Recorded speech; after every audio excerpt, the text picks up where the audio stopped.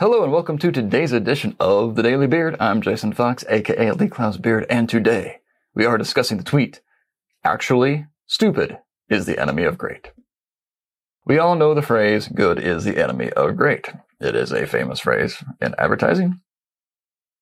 I am not going to vouch for who said it first. But in my mind, that phrase applies to a much smaller percentage of agencies out there than you may think. It applies to those agencies for whom good is the baseline. No matter what you give them, they will instantly come up with something that will qualify as good.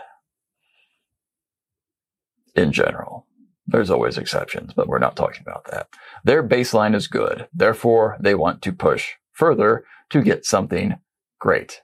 Because we all want something great, I would hope. But there are a great number of agencies out there for whom good would be pretty darn awesome.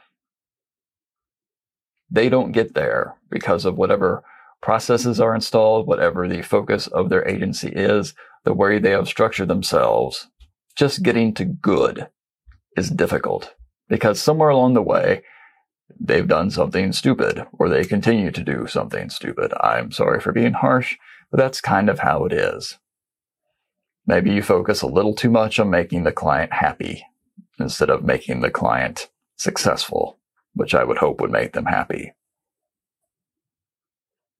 Maybe your creative department really isn't up to snuff, and they just can't do well. Maybe the point of the agency is just to crank it out and make some money. You can do that. It's not a whole lot of fun.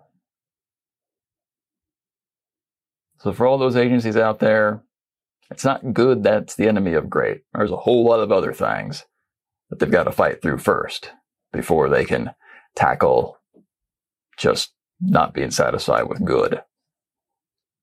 Let's work on getting to good first and then elevate it. I'm Jason Fox. Have a good one.